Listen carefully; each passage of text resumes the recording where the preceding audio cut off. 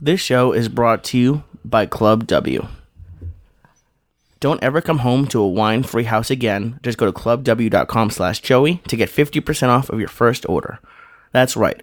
Club W is offering our listeners right now 50% off of your first order when you go to clubw.com/Joey. Show is also brought to you by MeUndies. Go to MeUndies.com/Joey right now and check out all their men's and women's underwear and clothing, and go to MeUndies.com/Joey to get 20% off of your first order. That's MeUndies.com/Joey to get 20% off of your first order, and shipping is always free in the US and Canada. And go to Onnit.com and use code word church to get 10% off all their good optimization products like Alpha Brain and New Mood. Bam! What the fuck is going on? Monday morning, March 7th, 2016, and you're still sitting there like a fucking mook waiting for somebody to hit you on the fucking head. It's March already.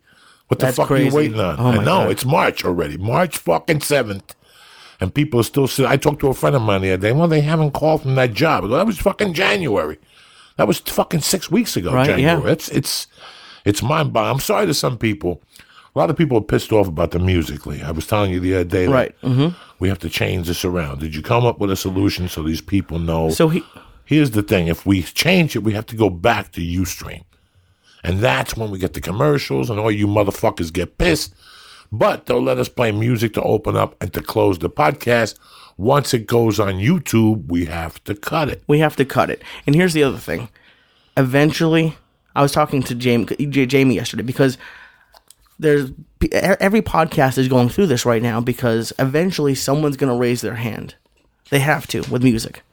So we could go back to Ustream, but then there's commercials every few minutes.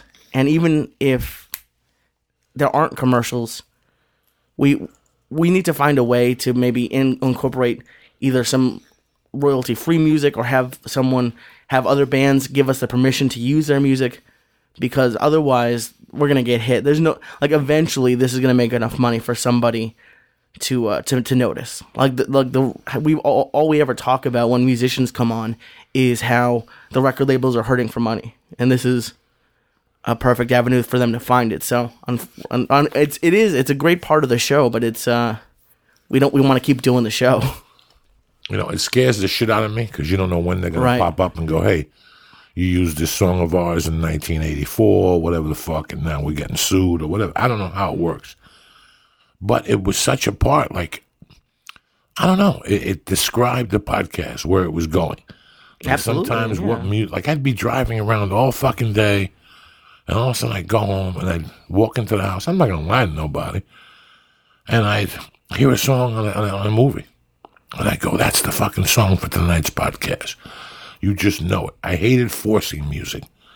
I wanted the whole day or the whole night to think about music. That's how important the music was to me, because it just gives that fucking vibe. Monday morning, I wanted them to get that motherfucker Tuesday morning to be animalistic type.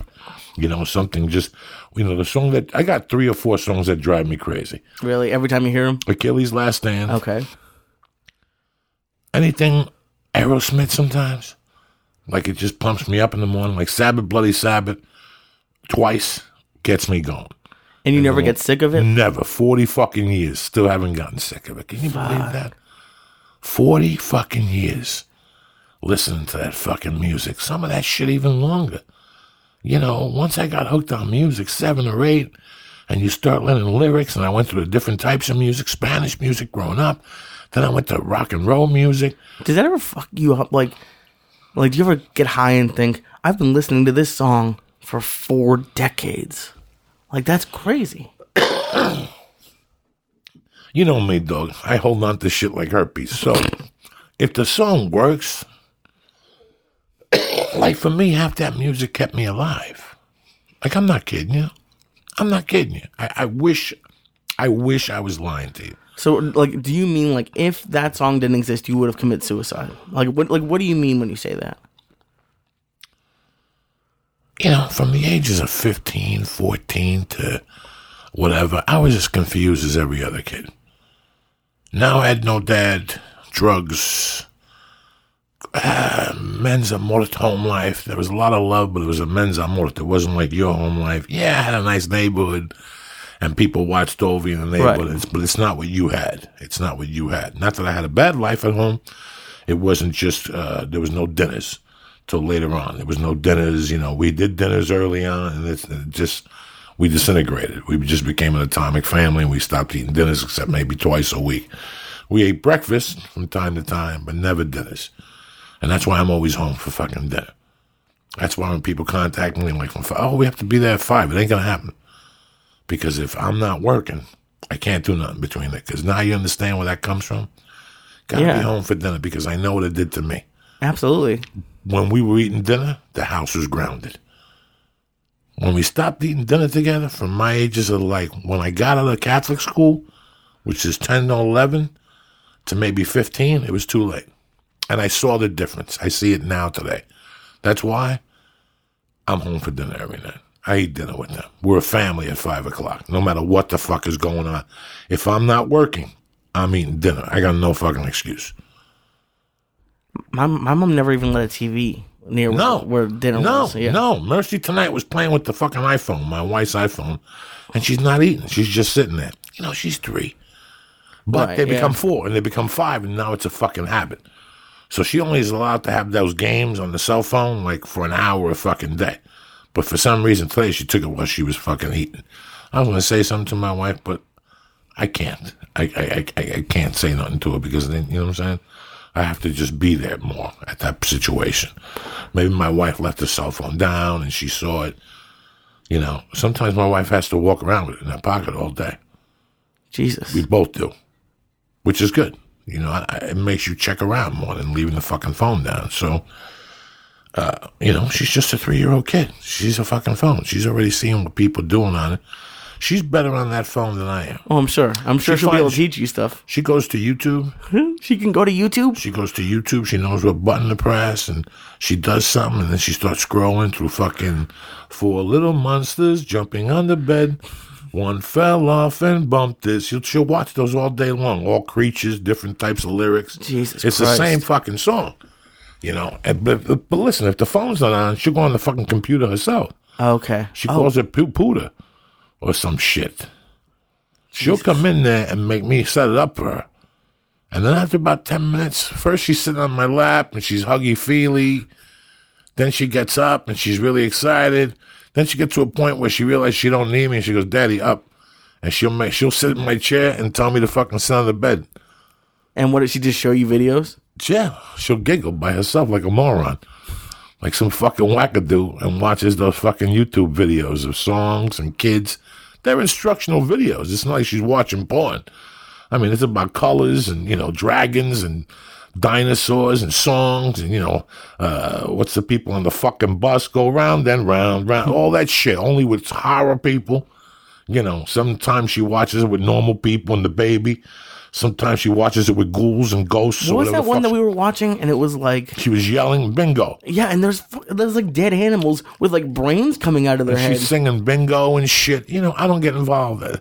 If YouTube got it and says kids, what am I going to do? I don't see nobody fucking up the ass or nothing, so I'm all right. You know what I'm saying? I watch all that shit with her as much as I could watch it because you have to watch. Right, you got to see what they're watching. I ask her questions. You got to ask her stupid fucking questions so she knows. I try to talk to her a lot more than my wife in a different tone, I try to talk to her like somebody would talk to her on the street. Not curse words or nothing. I just try to talk to her not like a dad. Not like a fucking dad. Why do you make that choice? Because I wanted to be conversational, how my mom would talk to me. My mom was very conversational with you. As a child, that's how you could tell if you're very conversational. Say hello, Lee. Lee's shy. Fuck Lee being shy. Look at this motherfucker before I backhand you. Yeah, I was never allowed to be shy. Yeah, no, you can't be shy. Look at him. Shake his hand. Tell her how nice her dress looked. And my mom would always engage me in conversation. I didn't remember that shit 5 years ago. I remember it now while I have a child. How much she engaged me. She always engaged me. And she always talked to me in Spanish. And she'd mix it up. And she'd talk to me. And that's big. You got to talk to them and not talk down to them. Talk to them. So they get confidence. I'm not looking to talk down to her. I'm looking to talk to her at her level, ask her stupid fucking questions. So she answers me and I play fucking stupid like she's Joe Genius. You know what I'm saying? That's red. No shit. I didn't know that. Whatever. You know, you just talk to them. That's the most important thing about having a child is talking to them. Keeping them fucking engaged. Letting them know you know what's going on. And they, you know, it's just weird. Like, I just think about what the mistakes they made with me. Dinner, and that once they get older, you got to be there at 3. You got to be there to welcome them at 3 o'clock. Don't give them that 2-hour window. That 2-hour window is when I did everything. I got my dick sucked. I dry humped. I made formulas. I drank cocktails. I lifted weights. I did everything in that 2-hour time period. They would try to come home to catch me. My mom would try to come home like a 4:30. They were always late, though. So I always had the time to clean up my mess. Even I would just take the doors off the closet and put them on 3 chairs and use it as a bench press. Like, I would do shit like that when I was a kid. I was that type of retard. It's kind of weird how you spent your entire adolescence trying to do that stuff, like dry hump and drink or whatever you're doing, and now you're planning on ways to fuck up your kid doing that.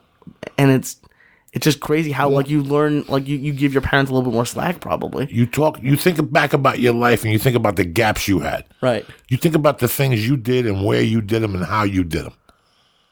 I was talking to a friend of mine once, maybe 15 years ago. This guy, guys, is one of the coolest motherfuckers you ever met. If I'm 50-something now, he's got to be 60.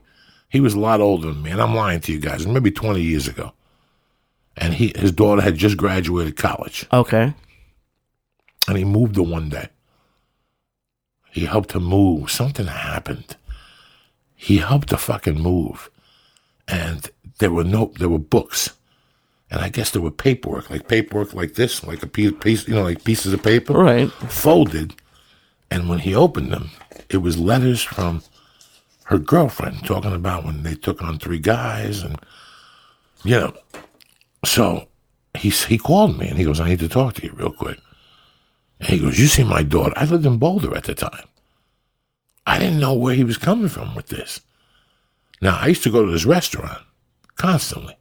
It was my home base. I borrowed money there. I lent money there. I knew the baker real well. I knew them. I had a tab there. They were just beautiful people. I just became friends with the owner on Facebook. And I used to talk to her there. I saw her there every day for 2 or 3 years. Every day I'd go in and she'd say, hi, Uncle Joey. And I go, what's up? Where's your dad? She'd go, what do you think he is? Working. And I go, how you doing? How your grades? She played basketball. We went to a couple games. She got in a school play. We went to a couple fucking plays. I knew this fucking kid. So when he came to me, he had tears in his eyes. And he's like, do you think she's this type of person? And I go, from what I've seen, dog, I think in the 2 years I've known, I've never seen her with a cocktail in her hand or nothing. This chick was doing blow and, they were doing, they were young kids, and you're sitting there as a parent going, when does she have time to do this? Well, my friend, what are your hours? I leave the house at 9. I don't get home till 7 o'clock at night.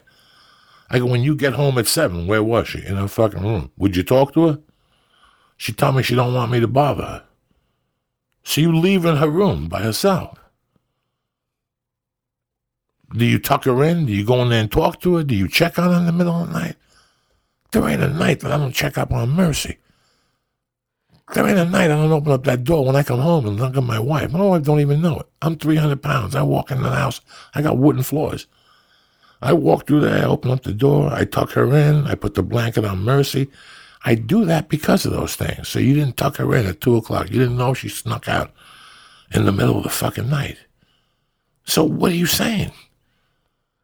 But do you think that doing all of those things would actually make a difference? Because here's the thing, they might not do it as young, but let's pretend you could still do coke or do it later. You could do it at night. No. Okay, I'm talking about up to fucking 16. Okay, up to 16, I did coke maybe one time before she died.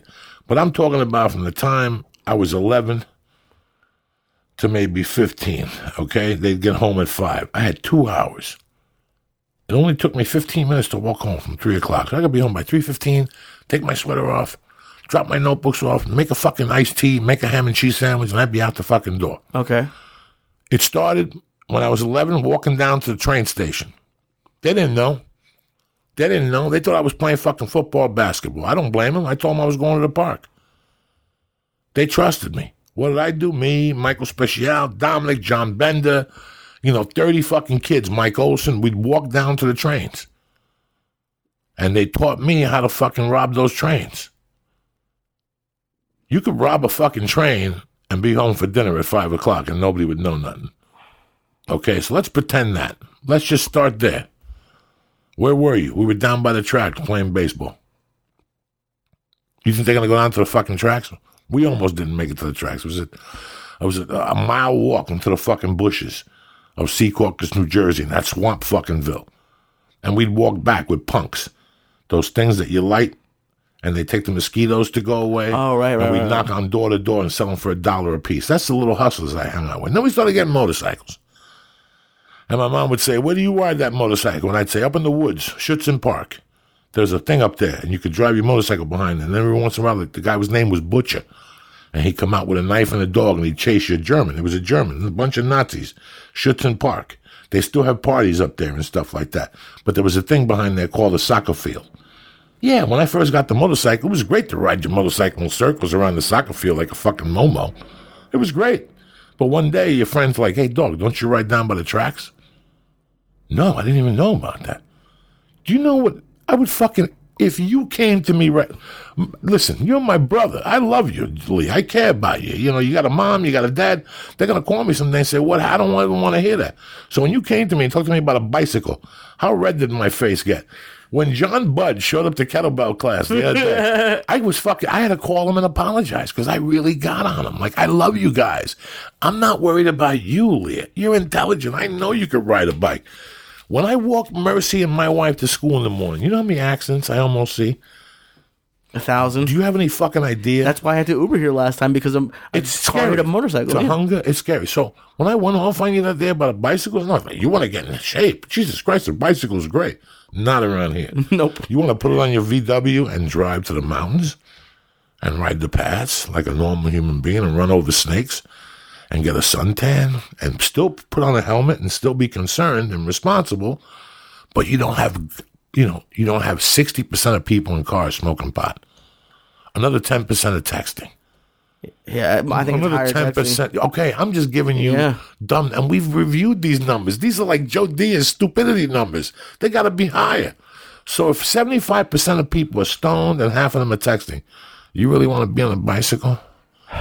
It would worry me to no end. Okay, point of my story is that I used to take a motorcycle and ride across Tunnelly Avenue, which even 30 years ago was death. Even 40 years ago was death. There was trucks and cars, and then we rode down Patterson Plank Road, which is like a bunch of lumps. Your motorcycle would shake from hitting the train tracks and the broken concrete. Like it would be horrible. And you're riding with and against traffic at this point. Then we'd stay on there till we hit Route 3. If we saw a cop, we were dead. Now, this is all illegal, with dirt bikes with no plates on them, with helmets. And then we'd shoot into that fucking swamp. Stolen dirt bikes, by the way. No, some of them were paid for. We'd shoot into that fucking swamp and ride another mile or two. And sometimes we'd ride all the way to River Road by where Cheyenne's Dragon Inn is. From my house in the back roads, you came out there and there was a motorcycle stand by Richfield Park and a Dairy Queen. We'd get a Dairy Queen, a container of pork fried rice, and we'd get back on that fucking motorcycle and ride back to our houses at 13, 12 years old. If my mother ever knew that, she would take that motorcycle and shove it up my fucking ass 2 times. You understand me, Lee? Can you imagine that you risked your life for pork fried rice and at that age, we didn't know. We were just riding bicycles. We weren't sons of anarchy. We were just riding bicycles, Lee. We were fucking kids. But I sit back now and I go, 1,000 things could have happened. Before I left the house in Jersey City, 2 kids in North Bergen, a runaway car hit 2 kids yesterday. And last Monday, a mother and her daughter got iced in West New York on a hit and run. You got to be careful when you're walking. I tell people all the time, you got to pay attention to everything. I pay attention to everything. I walk those women to school for 2 reasons. A, I get in shape. I walk them after breakfast. And B, I walk, but we walk strategically. We cross the street and we walk on oncoming traffic. I stay on the outside. I'll take the car hit for my wife and my daughter. So I stay on the outside. We walk in front of the fire station and we walk all the way down. We make the right at the school. Did your mom do that? My mom did that from the time I was born. The men always have to walk on the edge of the sidewalk. Like every time. She still does it. If we're ever walking and I'm not doing that, she'll like physically move me and put me there. I'm like, okay. It makes a difference. Those 2 hours, I learned how to do so many evil things in those 2 hours. And not evil, Okay, after the motorcycle concussion, then I was old enough to get a girlfriend. And we started dry humping, listening to music. I didn't get my dick sucked. I'm not going to lie to nobody. We were dry humping up there. I think after a year, she showed me a tit. No, we were harmless. That was one part of it. And then once that ended, I became a karate guy. So I went home, did homework. Once I got left back and shit, I became a little bit more responsible. But once the 8th grade came, 9th grade, I started smoking pot. Those were the hours where I'd go home, I'd roll my joints, I'd take the seeds out, I'd weigh my pot. See, but here's the thing. Like, how did you get away from your mom finding out when she got home? Because that's why I would never do it. My mom was home most of the time, but she got a job when I got older. There you go. Your mom was home. But your mom, I had a 2-hour window, so I knew if I got high at 3:15, by the time she got home, I had already eaten fucking half a pound of everything. I would put Visine in my eyes. I wouldn't smell like weed. But I can't lie to you guys. At that age, I wasn't doing that. I wasn't doing that at all. I was just weighing the pot, getting it ready for that night, on the phone. I was gambling for a while in the 8th grade. Again, stupid. Me and Whitey O'Donnell, 1750, 5-time parlays. Okay, again. You're saying this like this is nothing. No 8th grader knows what a 5-time parlay is and has a bookie who's a high school teacher or whatever. Well, at that time, it wasn't a high school teacher. It was one of Whitey's uncles who took our bets or some shit. Like that's any more normal having an uncle 5-timers, but we didn't do nothing over 5-timers. 5-timers, by the way, is $25. $27.50 if you lose, $30 if you lose. So we would bet 2 times on the Knicks. $10. Me and Whitey would bet $5 each. In 1977, $10 was a lot of fucking money. For $6, I got an album. For $14.95, I got Lobster Fra Diablo with shrimp and lobster tails and a glass of wine. Like, it's got all that shit. So it was different, but we paid $5. We used to bet $5. Where did you even get money at 8th grade? My mom had the bar. I would shoot over there, fill up some buckets. You were using your allowance to bet? And Sure. And if I got in a hole, I'd make up a story and tell I needed $10. I had a Teenage Mutant Ninja Turtles piggy bank until probably right around that time. And you were fucking, are you serious? My stepdad, after they got arrested, for years, my stepdad put away money and he hid it under the bureau. He used to hid this fucking Gitas under the bureau. And one day I happened to catch him throw it under there. Like, oh, that's my dough, right? So I would hit it for 10s, 20s from time to time. And then he would get pissed off. He knew it was This is a dude who would hide guns around the neighborhood just in case. And you're stealing $10 from him for no reason? Why not? What was he going to say to me? What was he going to give me my fucking $1,000 back or whatever you took? I used to torment his life. He had this change jar filled with silver dollars and quarters. One day he started yelling. He's like, oh, there's nothing but pennies in there. I fucking mugged everything. I took every sting of silver out of that thing. It was like $1,000. It was a big Chivas bottle, like a big one. And where were you, were you using it to buy candy, or what were you doing with it? Just going out at night, getting Carvel milkshakes and going to movies and shit. I don't fucking know, Lee. I wasn't drinking. It wasn't like I was doing that type of stuff. Not at all. I was just... Carvel milkshakes, just like a big shot, like Carvel milkshakes. $1.50? Come on, let me buy you a milkshake. Oh my God. No, that was it. You got an allowance, but I made money if I went to the bar. And if I stayed at the bar at night, I made even more money because the bookies would come in and they would get drunk and they go, hey, come here. How you been doing in school? Good here. Here's $20. Go buy yourself a shirt on me or something. And my mom would say, don't give me money no more, but they would still give me money. That's awesome. Like, I'm surprised you didn't go to the bar every night for at least an hour. No, I would go on Fridays and Saturdays. So you didn't wear them out? No, I would never wear them out. And I'd play congas and they put little dollars in the hat and shit. I used to rock, dog. You got to rock. When you want to rock, you got to roll. You got to roll as a kid. You got to wash cars. But I still think about those 2 hours, Lee. And I still think about, I dread those 2 hours. Like I always say, with mercy, I'm going to pay for all the sins I did. You usually do with your children. So I think about how you could get involved. You can't creep on your kids, but you could just get involved. You get involved. Let me tell you something, and I'm going to look at you in the face and tell you this with all honesty. I didn't want them involved. Your parents? I didn't want my mom involved. No, no kids do.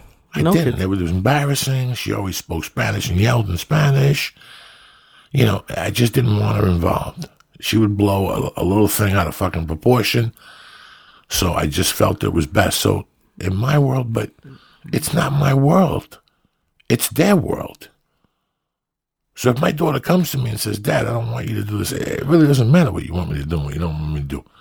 When you're fucking 18 and you could pay the bills in this house, then you tell me what the fuck to do. Right now, you're in my goddamn roof. That doesn't mean I'm Fidel Castro. But that means I still have to be involved. I still got to drive you. I still got to pick you up.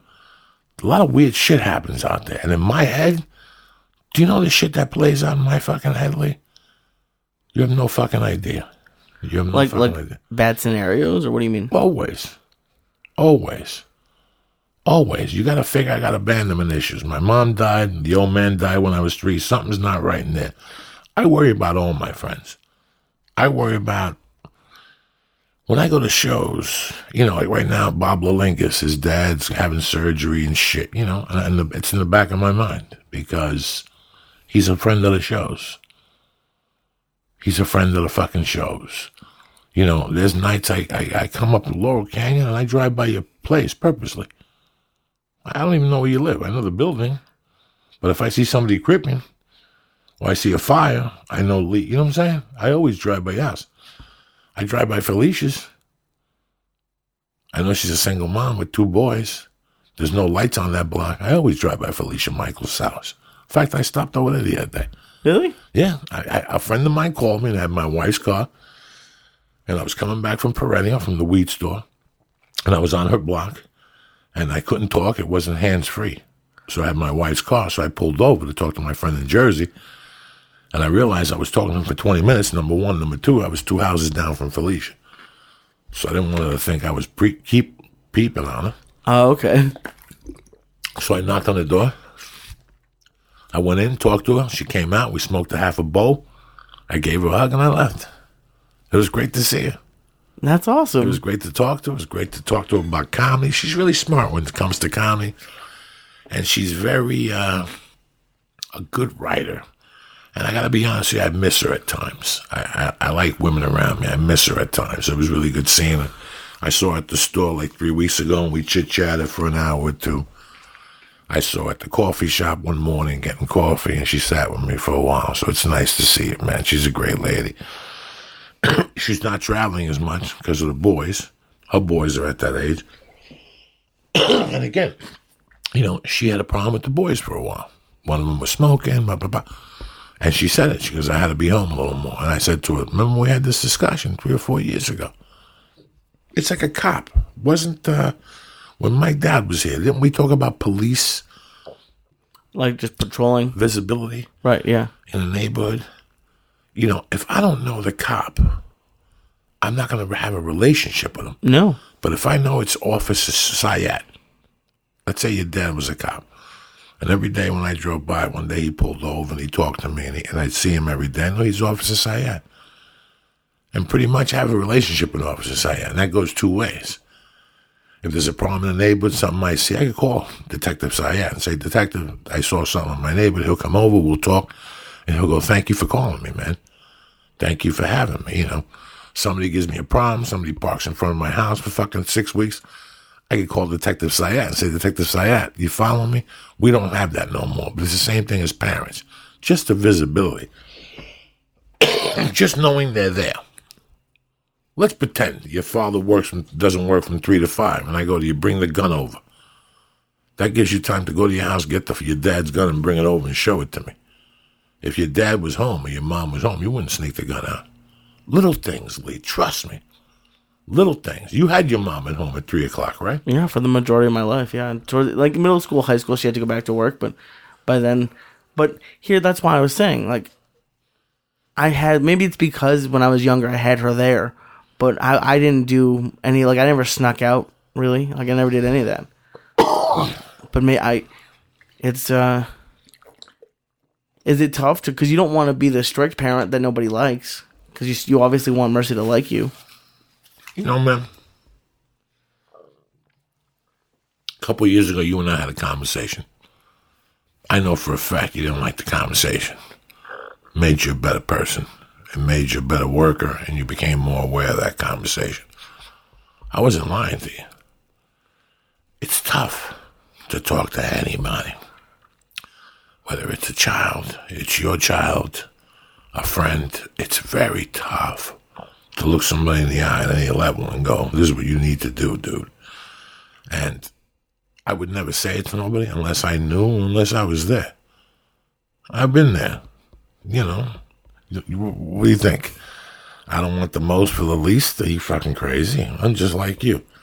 If I could send a dummy of me to a town to sit on stage and I could program it from the house to do material and jokes and shake hands, I would fucking get on a plane. And a dummy would cost me like 40% of my take. I'd think about it.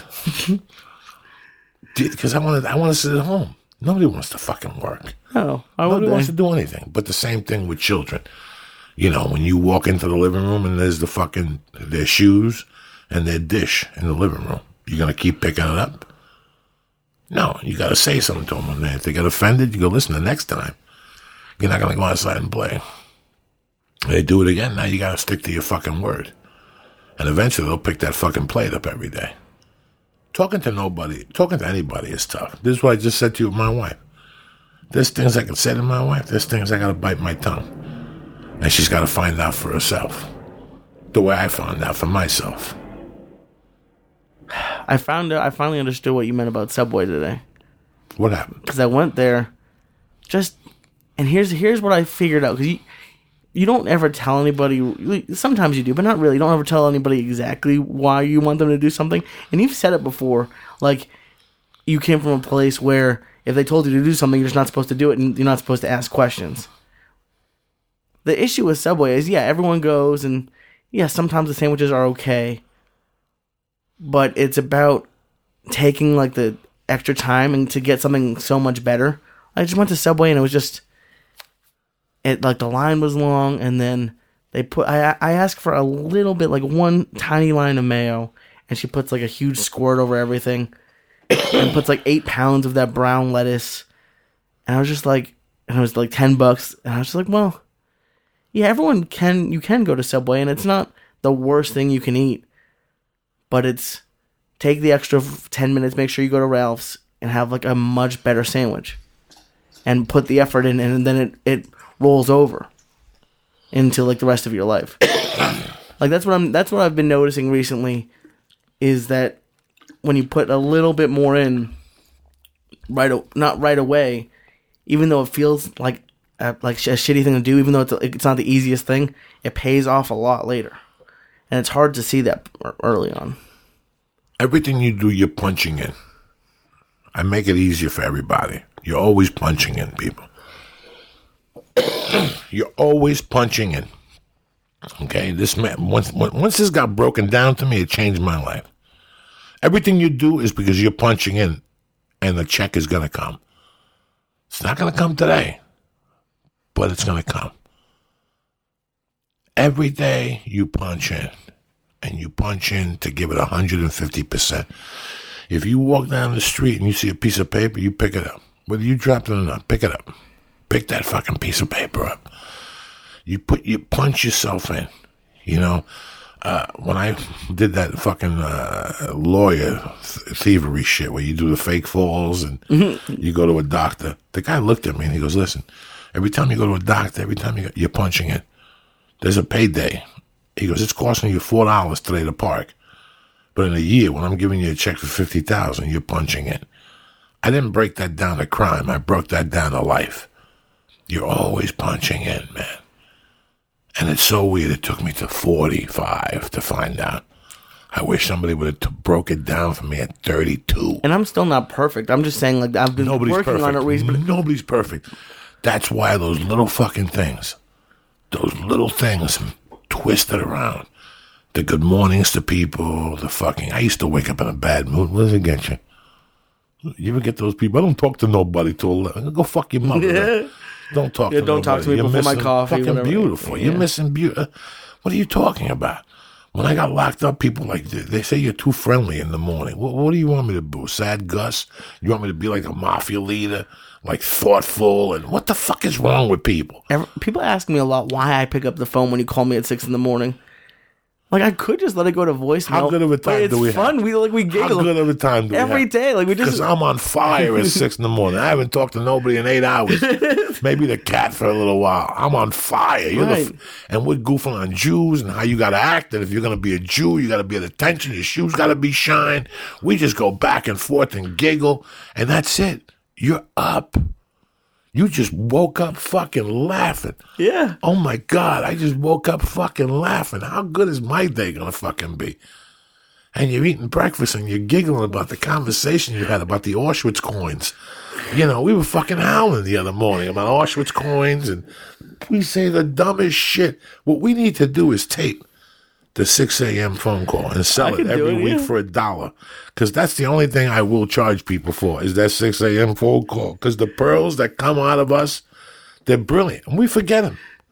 We forget it. Sometimes you go, Jesus Christ, you said that thing about Jews this morning. We forget what the fuck we talk about. That's prime time when somebody calls you. I think that's where you came up with Auschwitz foot. Yeah, where the fuck do people call you? Who calls you at 6 a.m. throwing heat at you? Nobody. Whether I call Ralph, some kid came to my Vegas show that I shot a movie with, and I got the numbers fucked up, and I called them up, and they said, man, what's up? And I'm like, I'm sorry, I'm waking up. He's like, no, I heard you wake up early. I fucking started howling. He's a young kid from Australia. He was the boxer in Raging Bull 2. Oh, okay. So he lives here now, but he came to the show Friday night. So he kept calling me. I fucking passed out. The show was great, by the way, at the MGM with Joe. Yeah. It looked like a fun place. A lot of people. I'm 300 pounds for a fucking reason. You know, I'm not 300 pounds because I fucking eat good all the time, and I ate great all those years, Lee.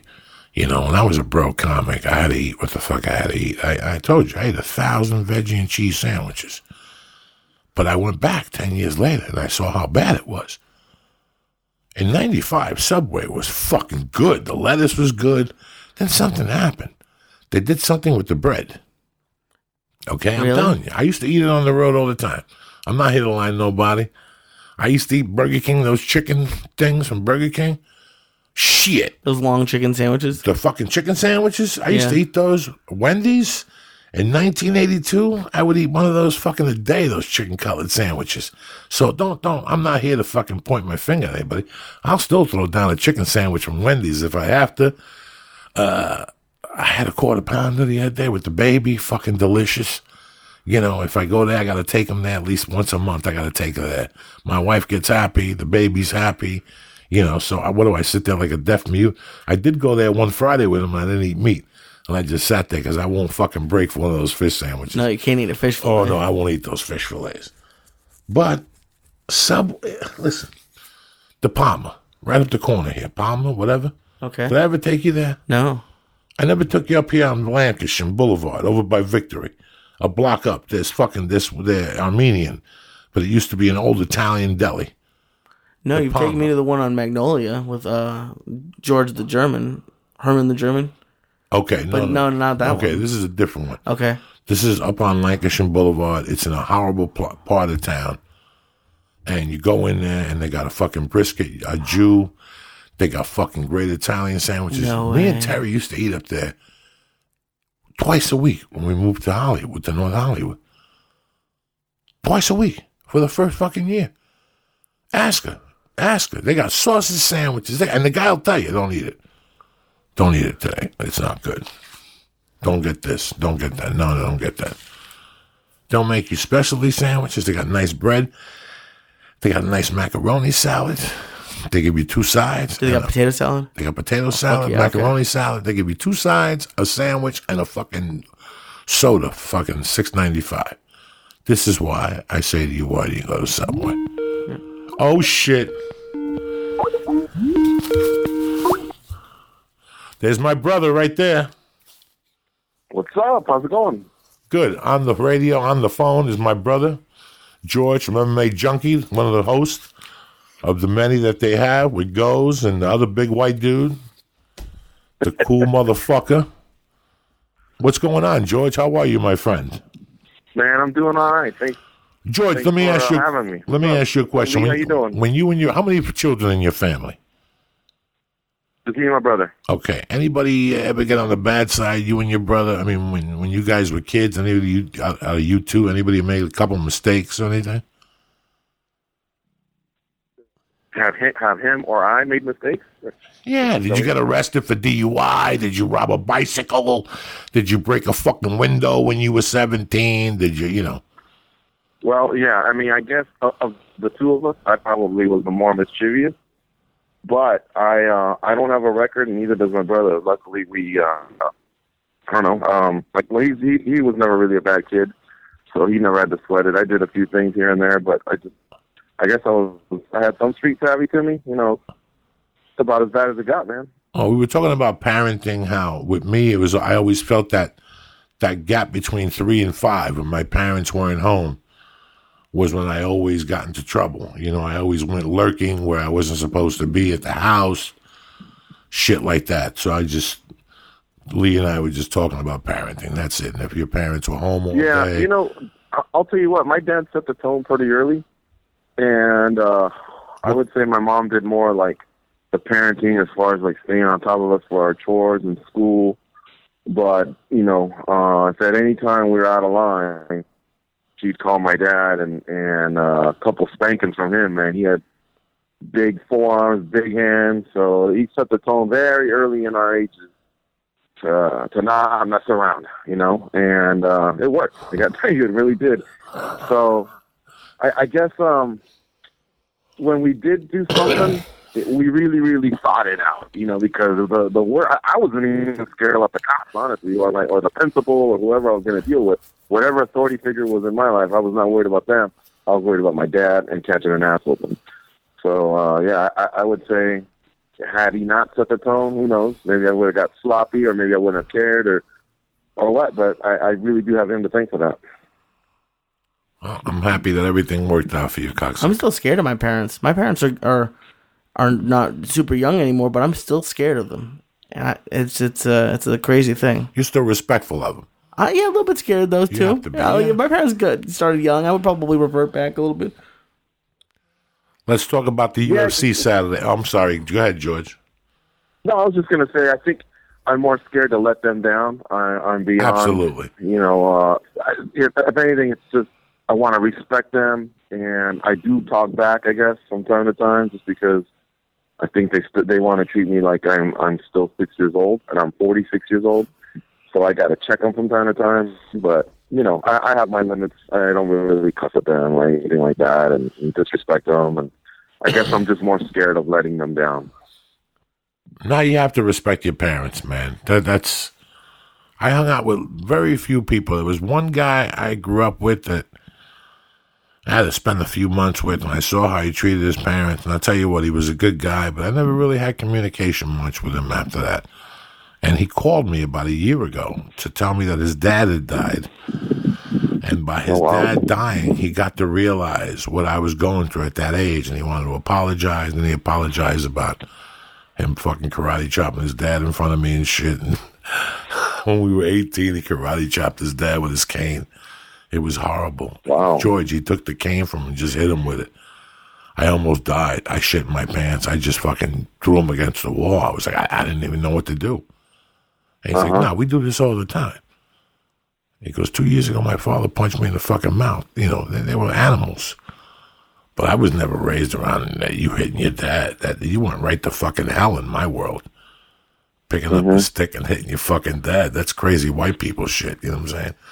And the fact he lived in Sarasota, Florida at the time. That's when I was hiding out for robbing the jewelry. And here I am in a house where the guy hits his fucking dad, punches him. They would fist fight. Fuck you. Wow. I was like, I can't live in this shit. That's I just never even had heard of that. Like, and the day he picked up and his dad wasn't old. He had like a walking stick, you know, old guys. They have those walking sticks. The dad would walk, and him and the dad got into an argument in the fucking doorway. And he took the fucking walking stick and just hit his dad with it, dog. I was sitting right there. My heart stopped. I was like, this is crazy Florida shit. I had some neighbors across the street who it was a single mom, a boy, and a girl, and they would cuss at each other. And you know, Orange County is a little bit south of L.A. It's just a little bit more conservative. And I remember all the kids came out of the houses, and we were all just like in disbelief because none of us could really do that to our mothers or fathers. And this kid, you know, they were only there for a couple of years. They were in, they were out, but man, they used to have some wicked arguments. Another thing I want to add, too, if you don't mind, I know you guys want to get to Saturday stuff, because yesterday's stuff, because yesterday was pretty nutty, man, in the sport of MMA, but let me say this. One thing I thought about not too long ago was I had an argument with my dad once. It was like in 97 or 98, and it wasn't even that big of a deal. In fact, I barely almost remember why it was, but regardless, we got in an argument. We didn't talk for a year. And you wouldn't believe how stupid I feel when I think about that. You know, like, I really thought I took a stance, and I guess he was the stubborn old man who was looking for the apology, and in the end, the only ones who really hurt were my mom because, you know, not coming over for Thanksgiving and Christmas, and then I guess that's when it hit me, like, okay, I can't continue to do this. I'll at least come over, but not talk to him. And then finally I realized, well, he's not going to say anything. He's old school, you know. It's going to have to be me. So, and to top it all off, he was the one at fault. But I thought about that. I thought about that quite a few times in my life. And it's not worth it, man. Whatever it is, hash it out. And if you got to, take a bullet, you know, and make sure there's always peace and harmony amongst your family, amongst your close friends, because at any time, it can all go away. We've seen it. You know, we've seen it. We've seen it recently with some friends of ours in MMA, and every time you open Yahoo or CNN or something, you know, somebody else is passing along. So that would be my words of wisdom for the younger generation. Well, drop it on me. What happened the other night? Excuse me? What happened last night, cocksucker? What happened? What happened? Talk to me. Last night, all right. So let's start with Miesha Tate and Holly Holm. You know, Holly, she's coming off that big win over Ronda Rousey. She wants to fight right away. She takes on Miesha Tate. But I'll tell you what, the same way we wondered if Ronda could hang with a decorated striker, I think a lot of us wondered if Holly could hang with a decorated wrestler. And so that's what allowed us to believe that Miesha had a shot. But in reality, I think most of us were thinking, well, if Ronda can't do it, no one else can, regardless of who's got what strength or what skill set or anything like that. So there was some money to be made on Miesha if you wanted to take a gamble. But, you know, basically, Miesha had her work cut out. She'd have to take some punches, you know, close the range, get her down, work some jiu-jitsu, and you know, the fight starts on the feet. You know, every 5 minutes they cut it off, and you got to start all over. It's not as easy as people think, and especially with Holly, because Holly moves around really, really good. She knows how to use her footwork, but she almost stopped her in the second round. But other than that, man, you know, Holly was having a field day. 2 minutes to go, Holly slips up, boom, Miesha gets her down, works the jiu-jitsu, and like a ninth inning rally, she actually becomes the world champion. It was pretty legit, man. I think it refreshes things up a little bit in that division for the women. Amanda Nunes got a win. I'm sure at some point Ronda will be back. Catherine Donald will be back. So it's a lot more fun now than it was 3 months ago when Ronda was whooping everyone's ass. I mean, that was cool and all. Great pay-per-views for Zuffa and lots of money for Ronda, but, for fans, it was like, come on. I think we wanted to maybe freshen things up a little bit. Now that division's got a little bit more balance and parity. And then, just when I thought, well, that one's going to be hard to top, fucking 209, Nick Diaz and Conor McGregor went on for the ages. I really thought the Irishman was going to pull it off. As soon as he got in Nick's face and in his space, and that's usually, Nate's space, and that's usually what Nate does, I thought, oh shit, within about 30 seconds I thought, this is over. Conor's going to get him because Conor's too fast, and he's hitting him really hard, and Nate just doesn't seem like he's in the ball game.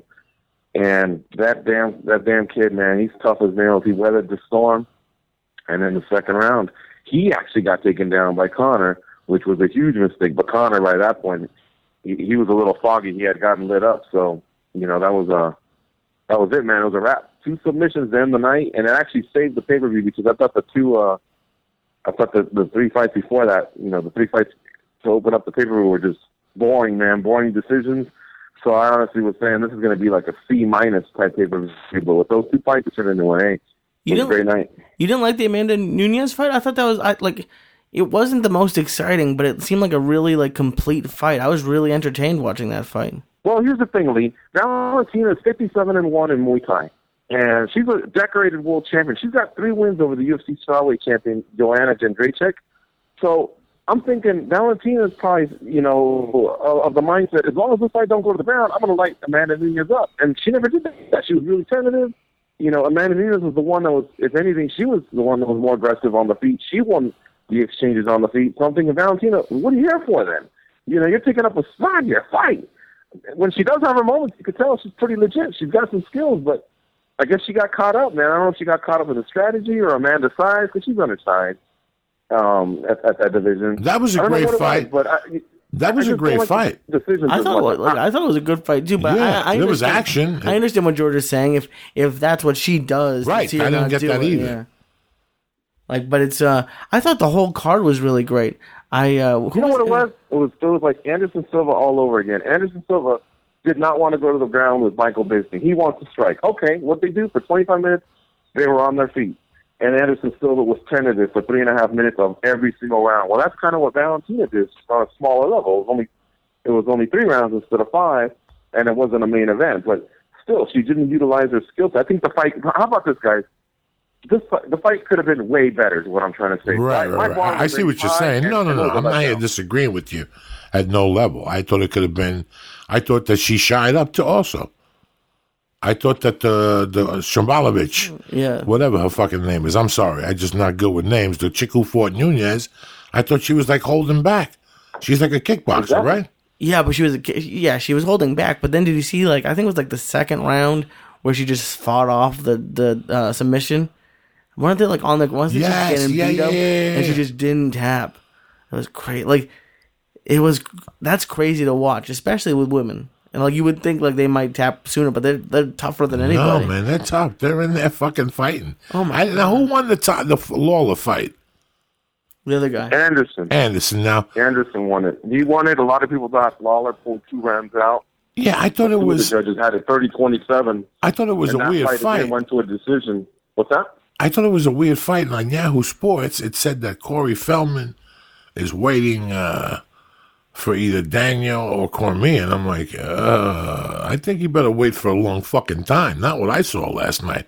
I mean, it was a good fight with Lawler. Lawler's fucking huge. Lawler's huge. Yeah, but he's undersized at 205, but yet 185, because it is 20 pounds. That jumps 20. The rest of them are 10 and 15, but that's a big jump. And he says at 85, the cut just kills him, but at 205, he's meeting up against, he's going up against heavyweights, because Corey Anderson's cutting from 225, 230 and rehydrating to the same amount. Lawler's weighing in at 203, 204, dripping wet, so he literally is giving up a ton of size, and he almost pulled it off, because he can throw hands, and he's hard to take down because he's a wrestler, but in the end, nobody made a statement. Amanda Nunes kind of made a statement, and luckily she called out Miesha Tate at the press conference, but everybody else just kind of went through the motions, they cashed the check, and that was it. I think you got to do better than that, man. It's a pay-per-view. It's a Conor pay-per-view. There's another title fight there. Make a statement. Do something for your career. Why do you think they're giving Miesha Tate Ronda Rousey right away? I mean, it would make, when I heard that when I saw that Miesha won, I figured that Rousey would fight home, and then the winner of that would get Miesha Tate. Because Zupa wants Ronda Rousey. Okay, the best way to put it is Zupa makes a lot of money when Ronda Rousey's fighting, and they make even more money when she's the world champion. So they're not going to make her, after having 6 or 7 title defenses, have to run the gamut or jump into a tournament or anything like that. But they wanted to fast track her and give her the Holly Holm rematch, and honestly, she deserved it because of how dominant she was. But she needed to recover. You know, she got her ass whooped. She got movies in the making. Now I heard some of those projects may have fallen through. So who knows? Her timeline may have been pushed up a bit. Well, before you called in, I think they just want her fighting for a title fight, make some money. Sorry, go ahead, Lee. Before you called in, we were talking about like putting in the work for certain things, and it seems like there's a lot of memes going around, like that Dana White's upset that Sage, Conor, and Rousey lost, and it seems like if the UFC put more time into like actually having the fights that people wanted and building good fighters, then it wouldn't be as much of a hit when these people lose. Like, the fact that McGregor lost fucked a lot of shit up for them. And if they had really good fighters, it wouldn't matter who won. Like, when it's a good fight, like, who was I forget, it was like a heavyweight. It's like Big Nog versus somebody else last year that was just a brawl.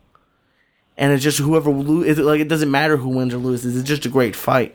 And it seems like when these big superstars lose, it, like, deflates, like, they're just thrown away. So if they had better fighters, it would be better. I don't know. Yeah, they definitely need to create more stars, and I think that's why you'll notice Dana's not doing many scrums. He's kind of walking away from the press conferences. Now, some will say, well, there's a first class action lawsuit, so they've tried to minimize his role a little bit for the next couple of years. Others are saying he's just fed up. Others are saying he's taking away the spotlight and trying to put the spotlight on his athletes. Who knows, man? Somewhere in there is the truth, but you're right, Lee. There's not enough new stars being created. Now, some of that is Zupa's fault, probably 50%. The other half is the athlete's fault, and the athletes and their representation, because if the athlete don't get it, then someone who represents them better get it. Otherwise, you're not qualified for the job. Because if you have a good athlete who's winning, then you should be able to help them, create themselves. I'll give you an example. People will say, well, some of them don't know English, like Jose Aldo. Well, you know what? Claudia Gadelha learned English. She's Brazilian. Khabib Nurmagomedov, he learned English. He's Russian. Joanna Jędrzejczyk, she learned it. She's Polish, so it can be done. And if not, then get creative on social media. So I still put some of the blame on the athletes themselves. I think that some of them feel like just because they cash the paycheck, they're now a professional athlete, and because they're professional athletes, the world needs to beckon at them. No, man, the work just started. You got to put the work in. That's what I admire about Conor McGregor. He builds the shit out of the fights. And yeah, he might cross the line, but it doesn't matter. He's cashing big checks. He's putting his life on the line, but in the end, at least he's getting paid. Well, I want the other guys to start doing it. It looks like Nate Diaz kind of figured it out. This may have been a torturous two-week run, having to put up with the Irishman and all his antics, but in the end, I think he discovered something. Like, holy shit, I'm really good, and people really want to see me fight. So you know what? I'm going to do it, but now Zupa's going to pay me more, and everybody's going to be happy. So it's on both of them, man, promotion and fighters. What a real fairy tale just unfolded in front of our eyes. I'm going to be honest with both of you and everybody who listens to this show. 2 weeks ago, I didn't give a fuck about this card. Didn't give a flying fuck about it. I liked one person to win, Holly Holm. Yeah, I didn't give a fuck about this card. Did I want her to win, George? No, but I didn't put any thought into the card. Do you know what I'm saying? Like, I had so many things on my plate, I didn't really put thought into the card. I didn't know what to expect about Dos Anjos and fucking McGregor after I saw the other guy Aldo walk into fucking Jesus, into Nazareth. He walked right into Jerusalem. I saw him walking in going, oh my God. I just seen this motherfucker walk into the den of lions here. So I didn't know if they were going to poison fucking Dos Anjos. I still haven't seen a picture of Dos Anjos on crutches. That could just be somebody's foot that's broken, and they kidnapped Dos Anjos a fucking week ago to milk this fucking project. Who the fuck knows what's going on? But I had no interest in this. All of a sudden, I see a foot on fucking Yahoo, and they're looking for an opponent. I thought it was definitely going to be Cowboy, or I don't know. They were going to bring, who's the Australian they always hire when he goes to Australia? You know, every time they go, that one white dude. What, Ross Pearson or something? I forget what his name is. Oh, no, he's British, sorry. Whatever. Well, I don't know. There's an Australian guy but there. yeah, Cowboy's the one that made sense. I thought it was Cowboy, right? Off a camp, and he likes those turnarounds. Yeah, and I go, he likes those turnarounds. Now, in my mind, I go, Cowboy would be good, but I go, he'd be perfect. Because that Cowboy has an underrated ground game. That he's so good on his feet that he doesn't really go to it unless, you know, he's got you all fucked up on fuck up street. So when else I hear Diaz? Now the odds, I wake up 2 days later and the odds are out of their mind. And I'm looking at this going, are you fucking crazy? This is crazy. That this kid, they're giving him so much, 12-day notice. Well, you know what? I know this kid's always in shape. He's always doing that fucking geese shit. They said he was training for a triathlon. And now he was training for a triathlete. So the whole way in my mind, I go, you know what? Just like Aldo and fucking RJ, this guy's going to be Jesus Jr. They're going to fucking walk him down there to fucking get killed. But then something sparked me. I watched the countdown. And they said he had 21 UFC fights. Yep. And I said, you know what? That counts for something. That counts for something. And I remember a couple jiu-jitsu submissions that he had. And I remember his legs and being lanky and maybe having the reach. Then I saw the press conference, and he wouldn't pay attention. He kept telling them to fuck you. Fuck you. Fuck you. Fuck you. And they got into a fuck you match. And at that point, I'm like, this is a scam. And all of a sudden, I get into the MGM Grand, and I check into my room, and I turn the TV on, and it's a fucking replay of the weigh-in. I see Misha Tate. That's where it starts. Misha Tate and Holly Holmes. And then I watch McGregor and whatever. Now I see Diaz doing to McGregor that stance what he did to Aldo. And he left his hand out, but before that he flinched. Do you remember that? Or after he hit his hand? I do. Yeah, he flinched. I remember he flinched. McGregor flinched. Conor, went back. Got taken aback a little. And right there I go, ooh, while Rogan's on stage, I'm going to take my fucking little ticket that I won from the under, and I'm going to bet it all on Diaz. Why not? I got nothing to lose. Just like him. And that's exactly what I told you Friday afternoon. I go, he's got nothing to lose. That's a scary person if you have nothing to lose.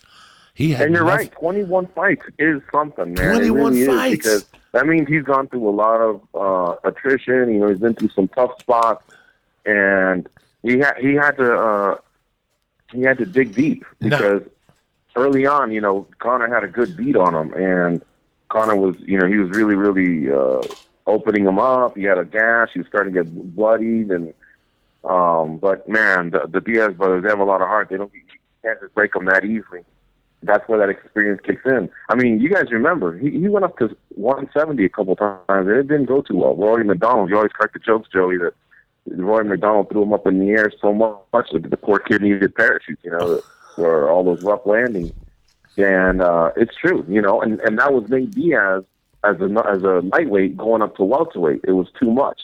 Conor McGregor was going from lightweight, and he was going up a weight class, and you know, they had to come to an agreement to just do it at 170. I'll still call it a 55-pound matchup, but still, man, there's something to those 10 pounds, those 10, 15 pounds. There's something to it.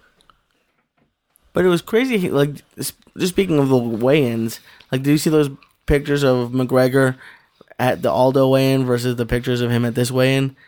It really makes it seem like the weight cutting is scary. Like, he looks like a skeleton. It's crazy to look at. And he was 168. I thought he was 158. When I heard 168, I said, that's not bad. He's in the fucking ballpark. I mean, and the other kid was 169, so whatever, they ate a couple milkshakes, whatever the fuck happened Friday night, That's what made me bet Diaz, though, was the flinch at the weigh-in. And it's funny because I did the same stupid shit.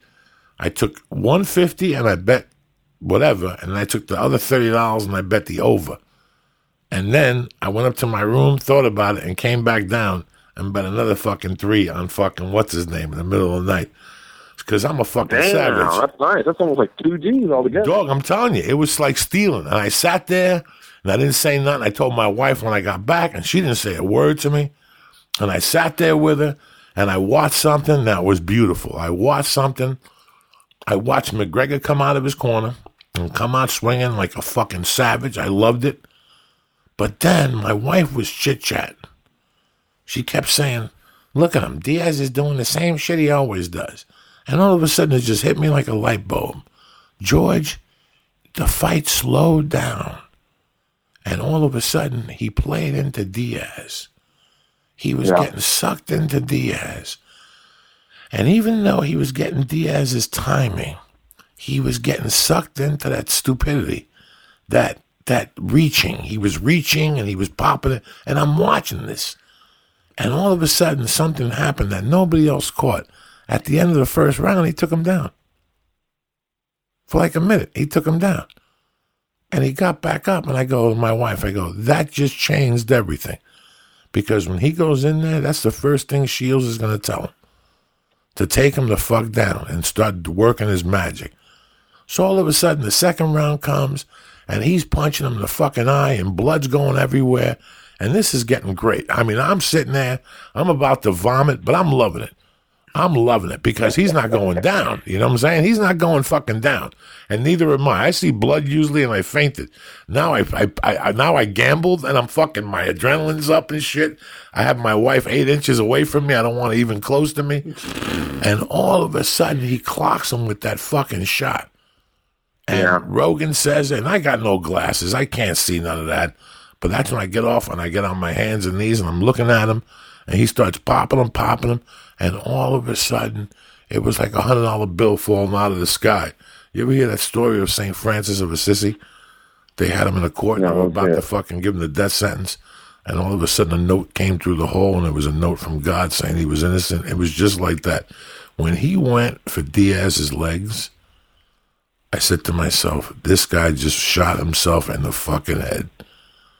Yeah, really? Right there. As soon as I saw him go down, I said, it's over for him. He just went into the Lions then.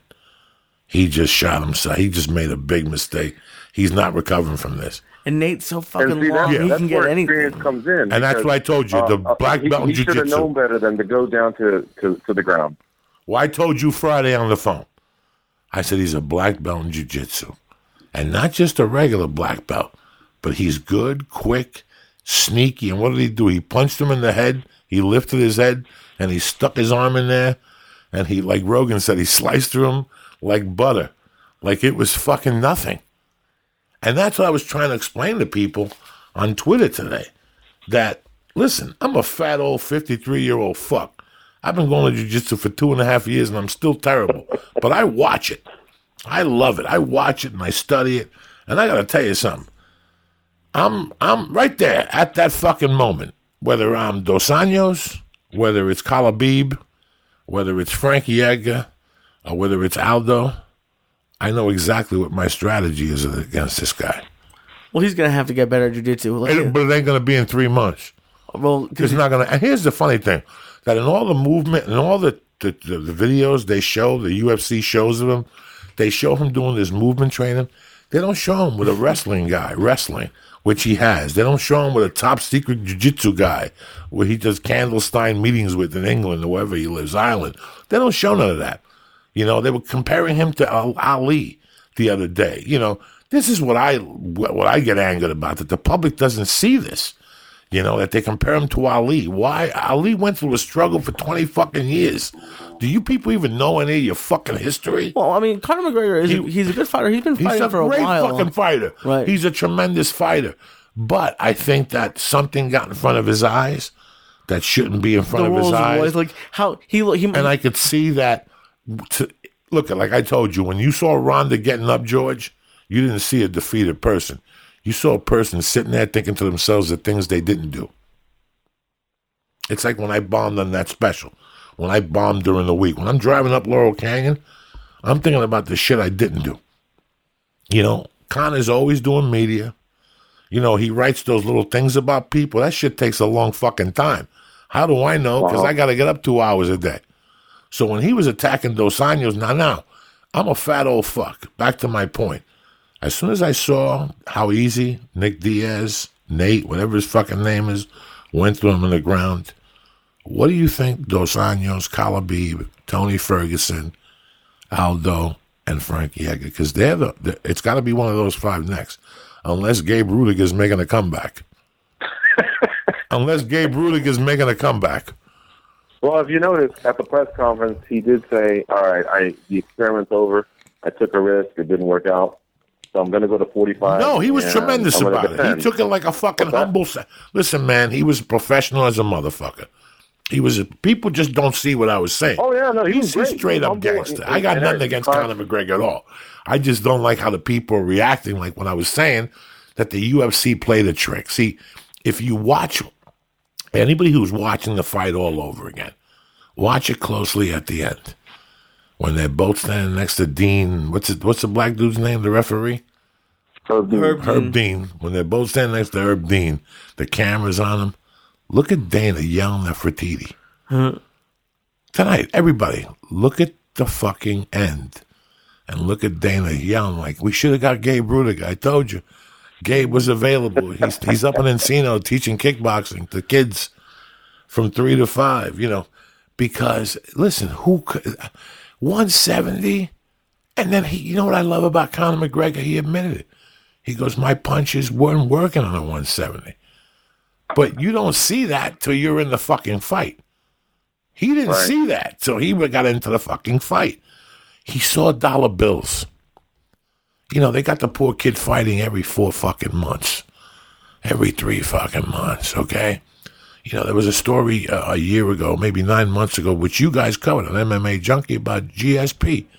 How that last time when he told him he wasn't going to fight, how they treated him, they wouldn't let him go out, blah, blah, blah, blah, blah, blah. This guy's got a lot on his plate. And I could see it in his face afterward. He told the fucking truth. He told the truth, you know. My punches weren't working. They're too big. I got to go down to 145. But anybody, I'm no trainer. I'm no fucking Greg Winklejohn and none of those motherfuckers. But I did see one thing. George. I did see that I slow up my fucking thing. I take my anger out of it. See, Diaz wasn't angry. He didn't angry. He called him a cholo. Let's face it. Diaz is walking around 3 days a week with a helmet on from time to time because he don't know what's going on. You know what I'm saying? You could tell. He smokes so much dope. He's in that gym. He's a fucking sweetheart, Diaz. But sometimes even in this, he walked out of the one interview. They asked him questions. He just don't want to be bothered. Him or his brother just don't want to be bothered. They don't know. They don't fucking know. So they put this money in front of this McGregor guy. You know, now they want him to fight again, 200. Like I just said, I know nothing about jiu-jitsu, and I know exactly how to fight Conor McGregor next. 1 minute, stall him, make him go after you, and then, God forbid, you get on top of him. And Aldo's good on the ground. Frankie Edgar's exceptional on the ground. Calabib wrestles fucking bears that are tied up to alligators, that are tied up to a fucking gorilla. You know, I don't have to tell you what Tony Ferguson would do. So anywhere he turns, and Dos Anjos is a tremendous black belt. Yeah, no doubt. He definitely has to put the 55 experiment on hold for a while. He's got to fill some holes. He's got holes in his game. He's going to go down to 45. And now at the press conference, he says more than likely he's going to go after, he's going to give the rematch to Aldo. Now, you know, Aldo was at the top for a long time, and when champions do defend over and over and they've been dominant, I'm more likely to want to back their rematch request. However, Frankie Edgar's won 5 in a row, man. This guy's due. But I think McGregor feels like of the two, Edgar brings that wrestling to the table and some really good jiu-jitsu. And Aldo, we know he's a black belt. He just doesn't put it to use much. He's just a striker who may want to strike with McGregor. So I think McGregor's really going to push for Aldo. And Frankie Edgar's got to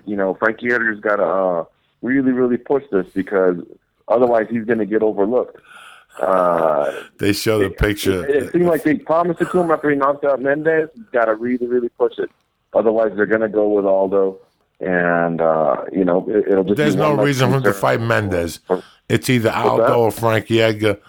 It's either Aldo or Frankie Edgar. That's the only way they could go there. It's so...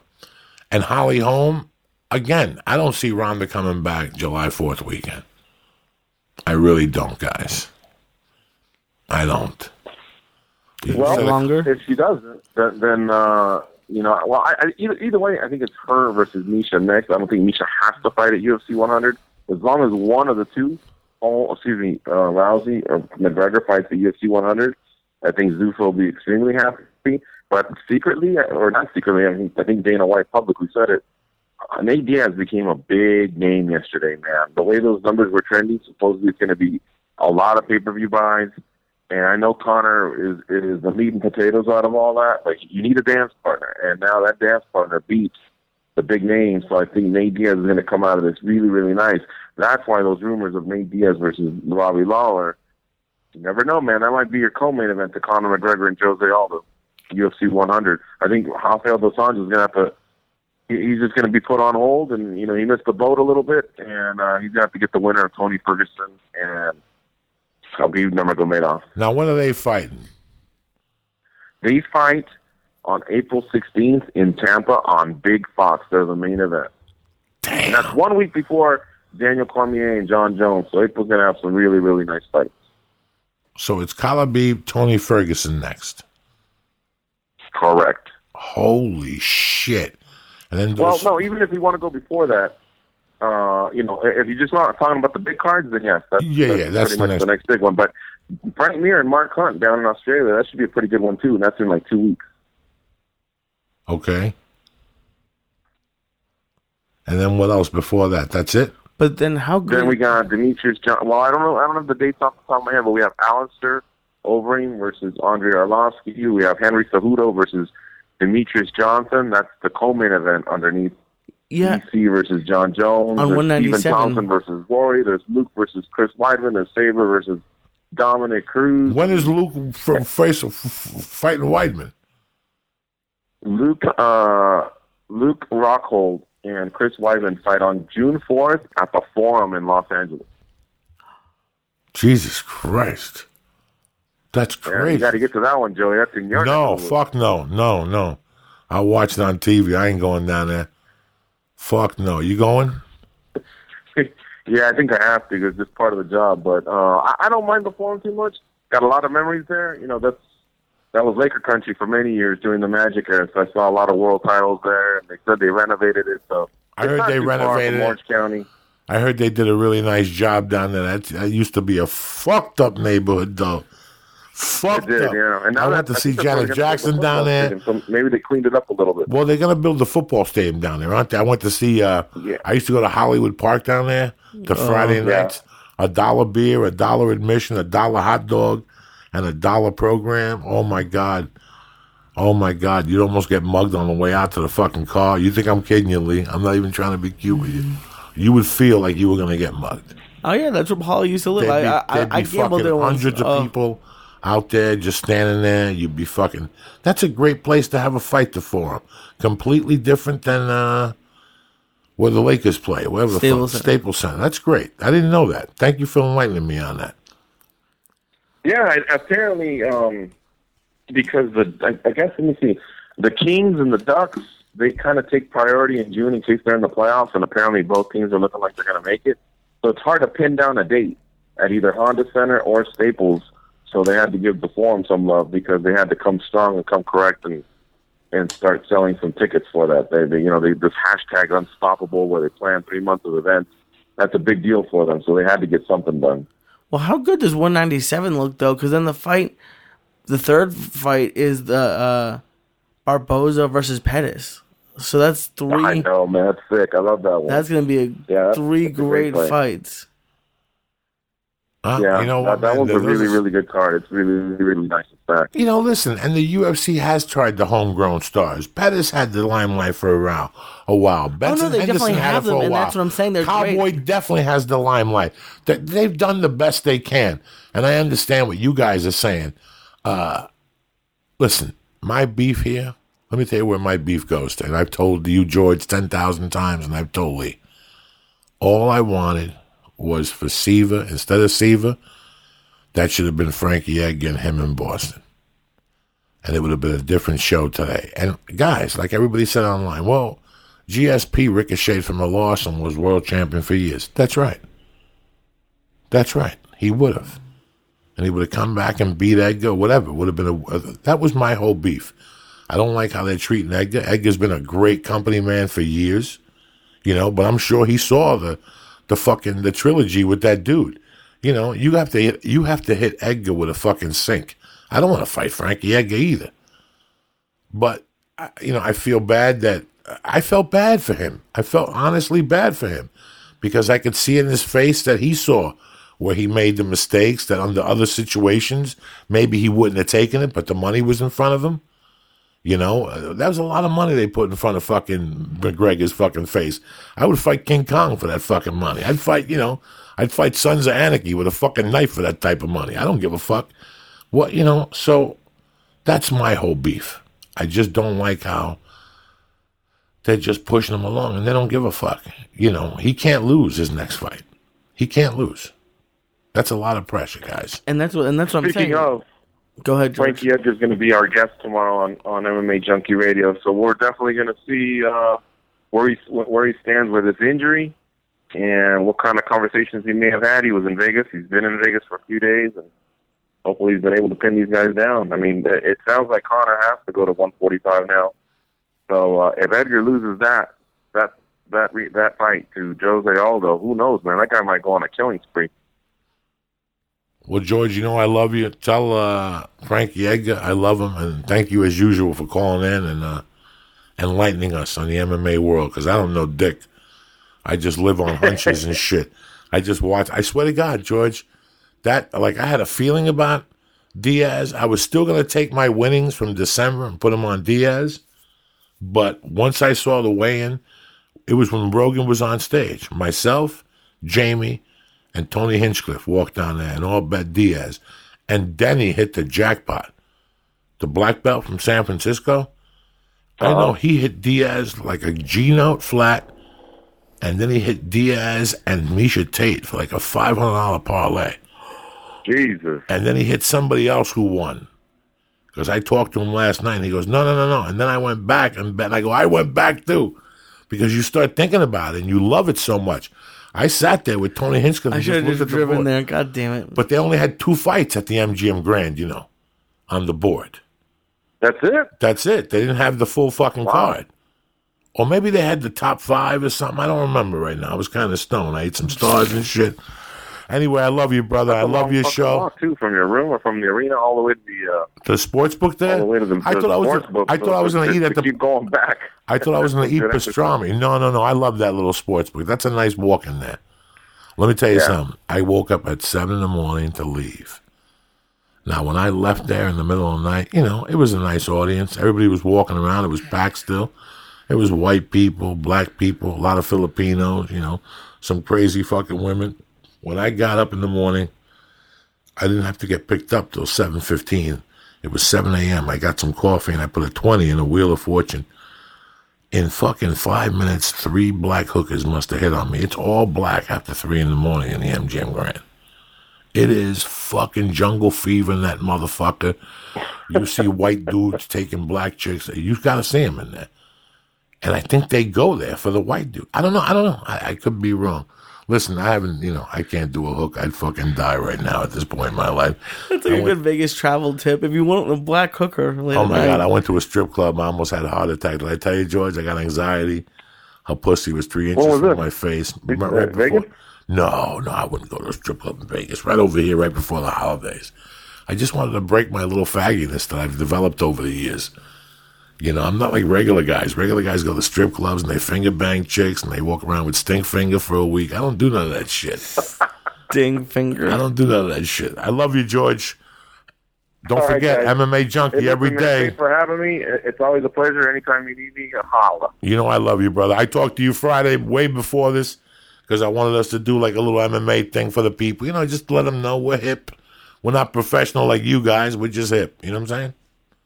That's what's up, man. Guys, thank you very much for the opportunity. I love you, George. Love you too, buddy. All right, Have a see you. great Take it easy, Lee. Bye, George.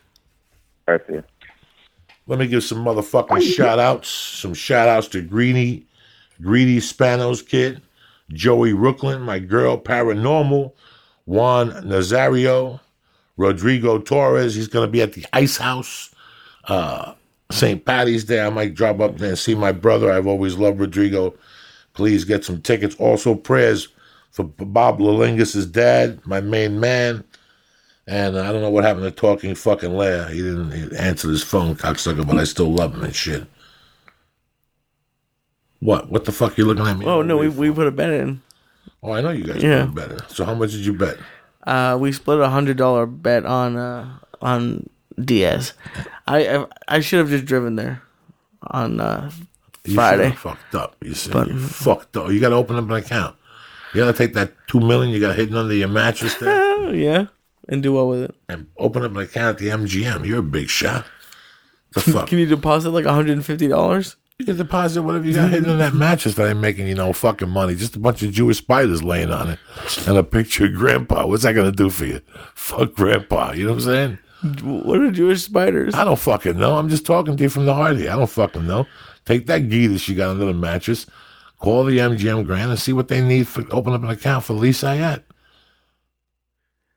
This is one of your dreams. How are you going to accomplish it if you're mind fucking yourself? But that's the only time I ever win. I always lose. I would go broke. Well, no, because you only bet. Listen, Lee, you bet on what's really in your fucking heart. You think every time? How many UFCs have I gone and not put a bet in? How many times have I gone to Vegas Yeah, and but put you're a 20 good in the sports gambler. I'm terrible at it. Who's a sport? We used to give out picks. We got killed for 18 weeks in a That's row. true. We were terrible The at NFL football. contacted us and said, stop giving out picks. People are shooting themselves and shit. That's how bad we were. What the fuck are you talking about? I just go on stupid fucking hunches. If I go to the UFC, if I go to 10 things with Rogan in Vegas, I'll bet 3 of them. That's how bad I am. I usually put, when I go with you to fucking the South Point, what do? We put a fucking 20 in the goddamn machine. Right. Just to make believe. People want to play fucking computer poker with us. Can we play computer poker? What's wrong with you? You're an adult. Go play real poker. You're going to sit with 3 fat fucks and play computer poker like with fucking Casino Royale, like with James Bond. The fuck out of here. What's the matter with you, Lee? You're holding on to your... Why? What's the matter with You're you? funny. You what? Because it's just funny. It's true. It's true. I don't do nothing. People think I go to the... I can't... I put a 20 in that fucking... I also put a 20 in the fucking... the $2 thing. Not the $2. The Deuces Wild machine at the airport. Yeah, I you had would? up to like 160 quarters. I lost it all. Oh, fuck. You know me, dog. I'm a fucking gambler. And, half the time I do it for entertainment. I do it because if somebody asks me, did you gamble? I don't want to feel like a loser. Like, how many times can you go to Vegas and sit in your room and smoke pot and watch a movie and talk to people about UFC like a half a fact? That's all I ever did. That's all I ever fucking did. I wouldn't go to strip clubs. I wouldn't go to clubs. I'd have breakfast and, go to the gym. Who lives like this? People go to Vegas to get venereal diseases and to knock up a fucking black hooker and sniff some assholes and shit like that. I got to get my life together. I got to hang out with young people or something. Something's going on with me. But then again, I'd love to go out and do all that shit, but I can't. I can't drink. I get fucking agitated. I had a shot on the... I had a fucking... I had a... whatever the fuck on the way there. I had Southwest because I get those business select tickets. You know me. I hold on. I got one in my wallet. I try to get turning those into to like regular. a pimp of Southwest flights. Like Huh? you're drinking on all the Southwest flights I now. get one drink. I get my limit like an adult dog. I got a little listen. Whiskey never killed nobody. I'm not saying you're being drunk, but I just No, imagine you no. walking up and down the aisles. Dog, let me tell you something. I get on a fucking plane. I do an Irish whatever. What's that? Bailey's? Coffee. No, I do a Bailey's Irish cream. Oh, okay. On the rocks. I pass out for 30 minutes. It cleans up the sleep apnea. You think I'm kidding you, dog? I'm a lightweight. I don't fucking drink. I was telling my friend Jody, I have a fucking Dewar's with club soda, with ginger ale. That's my favorite. Little doers with ginger ale. I'm fucked up, guys. Fucked up. That's why I don't eat edibles on the plane no more. I just drink a doers now. And I get fucked up. I see the devil. For the one doers and ginger ale? One doers and ginger ale. That's all I need, dog. It's delicious and nutritious. Fuck. Yeah. I've never been much of a drinker on a plane. Though, yeah, getting high on a plane's not fun either, man. I panicked that one time I did it. That's because you're half a momo. I mean, it's a fun thing if you go prepared. You got to have the movie. You got to have the earphones on. you gotta breathe. Your nose has to be clear. In case you got to breathe out your nose to focus. Do you ever just lose it? Do you ever just like start giggling in like somebody's face? Like sometimes when I'm high at a restaurant, I'll just lose it. I lose it on planes. Really? I've lost it on planes a couple times. I just know how to recover. What do you recover do? real quick. If you start having a nervous breakdown, you eat something, you breathe out of your nose and you look straight. You don't close your eyes, you look straight ahead and you breathe out of your nose and eventually it goes away. It calms me the fuck down. Does anyone set you off? Like What? For example, if I'm around if I'm around Paula, I'm more likely to start like giggling if I see her. Like does like your wife or Mercy set you off when you're high? Sometimes I do something I like making myself giggle. Friday I got a call for an audition, guys. Let me tell you how I handle an audition. Just so you know, you get the call, you have an audition tomorrow, we'll send you the sides. They email you the thing, you print them on your computer, and then you look at the character, they send you a breakdown of the character. They send you what type of movie it is, TV show, whether it's a single shot, which I don't know none of that shit. They send you what the producers are, who they are, which I don't give a fuck. They send you who the director is. I always look up the director, and I try to look up one of the writers to see if I know their style. Okay? Then after that, I read the fucking thing a couple times. If I make myself giggle from the first read, we're on to something. Now I read it again, but this time I paint the lines with the magic marker, like my lines. You highlight them? I highlight them, just my lines. Then I read it again, highlight it, and then I read it again, and I start putting the beats in, where I'm going to take a pause, where I'm going to scratch my ass, where I'm going to look the other way. You'll write that on the script? A little bit, because I make 2 sets of copies. Then I go smoke dope, and I come back, and that's when I add whatever they want. Whether it's drama, I add the drama touch to it, and whether it's funny, I add the comical touch to it. Do you know, no matter how high I was, I couldn't make this fucking sides funny. And there were sides that with another comic, and I'm like, this guy's terrible. But how can I be worse than, like, it was just terrible. And you know what? I called the agent in the morning, I said, I can't go on that, because I can't make it funny. You understand me? And he understood. That's crazy. But I like to make myself giggle. That's the point of this. I like making myself giggle. If I can't make myself giggle, it's not worth. Like, I love fucking talking with you early in the morning because we're both giggling. When I say those stupid jokes, they're fucking giggle funny jokes. Like, we're talking about breaking the bank. Like, we're going to go deep. We're going to get some fucking Auschwitz coins from the ones the Jews were hiding in their pockets, shit like that. We make ourselves giggle because he's Jewish, I'm cute. We just make ourselves giggle. That's funny shit. But if something's not funny when you're high like that, a TV show, I don't want to go in for it. There's always something I can make funny. I couldn't make this funny. Plus, I was having a conversation with 3 or 4 different people, which really makes it hard for me. Like, I was talking to a couple of attorneys and a convict. I couldn't do it, Lee. But back to the point, I like giggling. Giggling is my world. Giggling is how I stay sane. What about when you're doing like a dramatic role? Do you still try to make it funny? Not at all. Not at all. But I want to connect somewhere in there when it's a dramatic role. As fucking corny as that sounds, when I do good in dramatic roles, when somebody's questioning me. If you see me on a cold case or an NYPD Blue or something like that, I'm getting fucking questioned. And is it because you can relate to having that happen to you? Yeah. And I know the beats, and I know what to look at, and I know where to put the I swears in. You know what I'm saying? I'm innocent. You just know.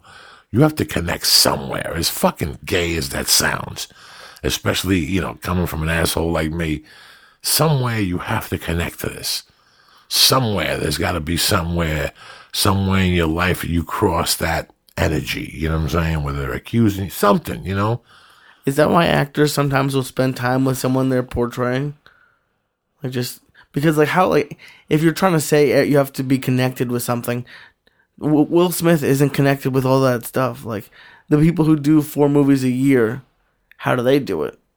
Like, and like 4 leading roles a year, that must be tough. Somewhere for them, there's got to be something. When you see a movie and Tom Cruise is really fucking good, let's take Collateral. That's one of my favorite Tom Cruise movies with Jamie Foxx. That's a great movie. He's great in that. Okay, Tom Cruise. Now, Tom Cruise is 5'4". You could blow him over with your fucking finger, Lee. All right? You could fucking karate kick him with that fucking Auschwitz foot and break his little sign. You could break his little Scientology, Lee. He'll be in that fucking building on Vine for 2 years under recovery over there, right? Listen to me, Lee. But in that movie, how good was he? How good did he sell it? Oh, my God, he was terrifying. Okay, how good did he sell it? Somewhere along the line in that movie, not as a tough guy, he had something to that movie. Because I went to see him in Mission Impossible, and he wasn't Dick. I don't even remember what Mission Impossible was about. This one I went to see with my wife 2 months ago. The last one, yeah, I didn't even see that one. Okay, so I don't even know. But that's how good he was. I don't know what he...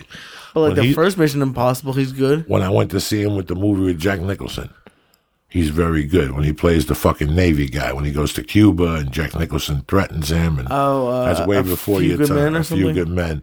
He's connected to that somewhere. Top Gun, fuck that shit. That's fucking dun-dun-dun, that type of shit.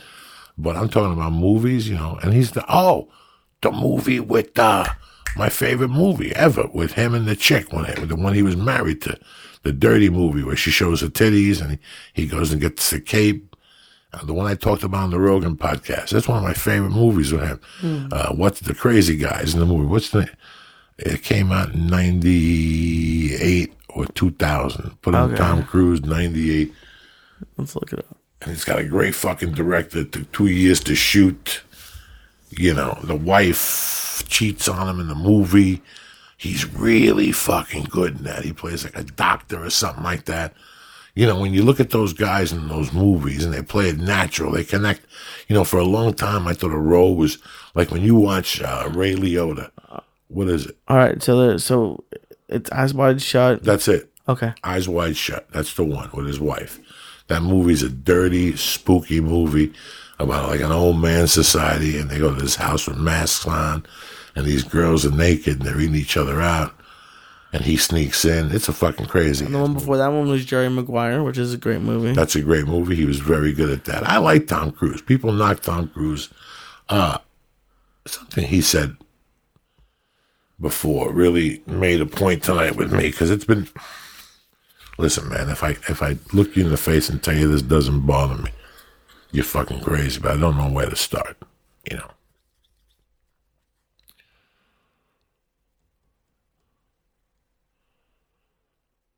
I don't talk to my family. You know how bad that is, Lee?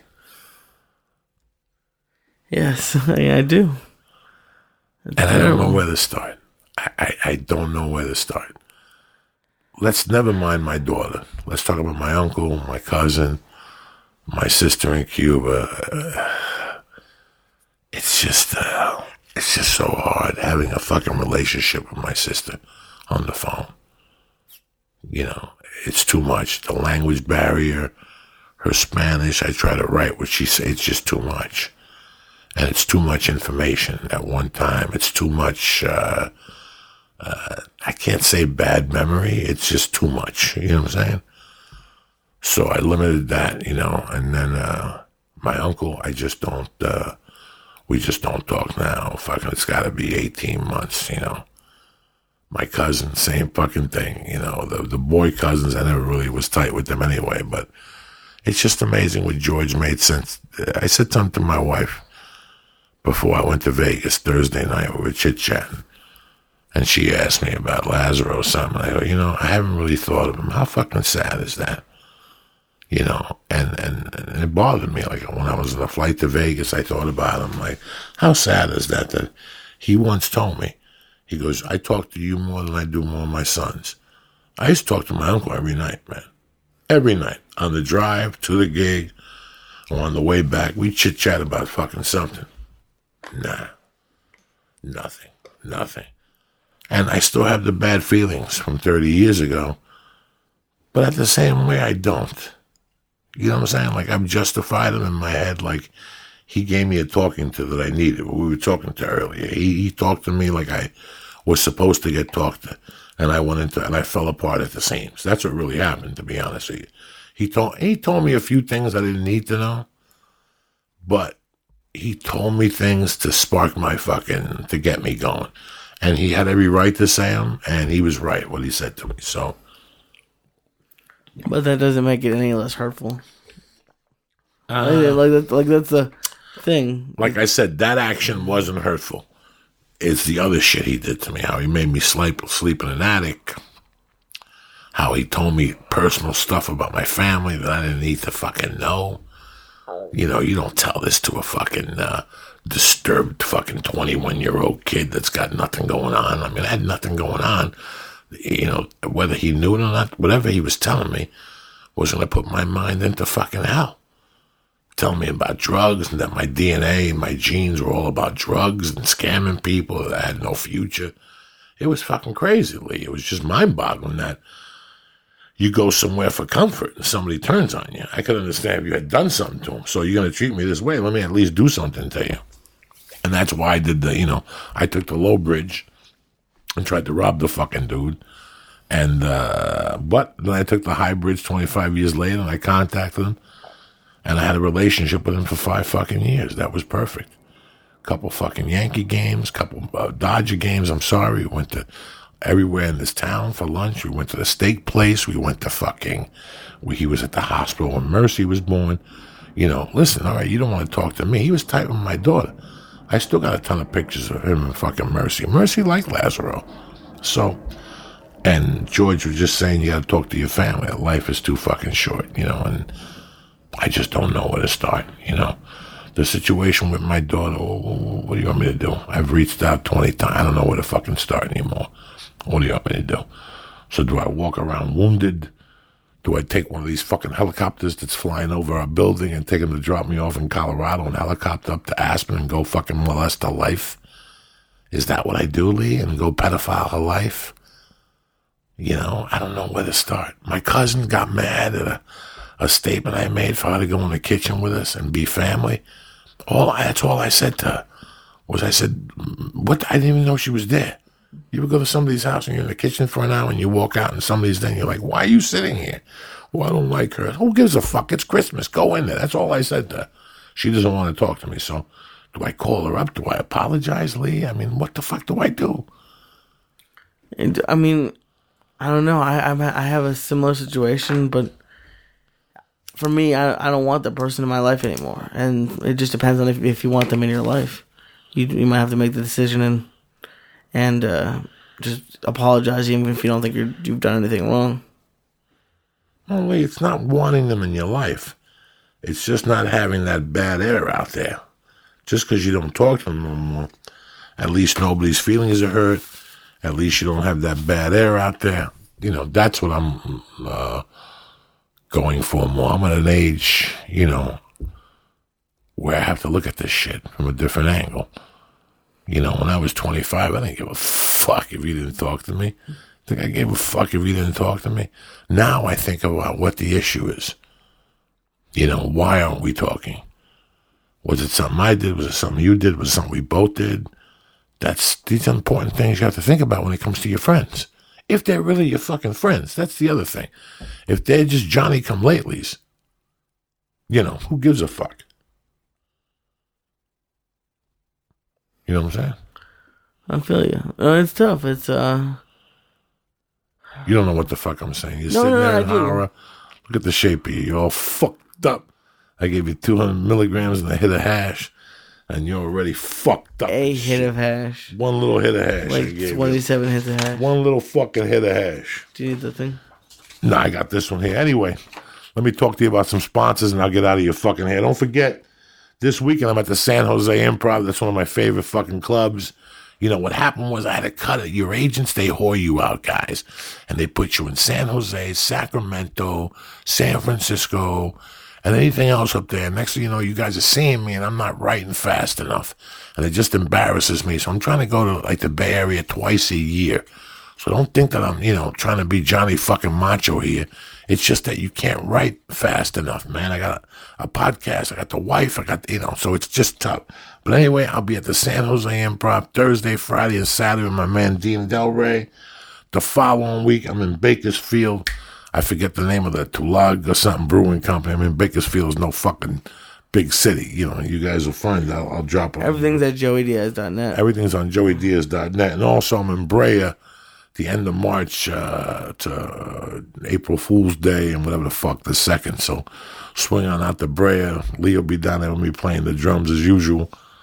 Lee's all fucked up tonight. Vegas was fun. I like going on the road. I just get fucking tired, Lee. That fucking plane ride killed me. I had to fall asleep for 3 hours. I went to bed early last night.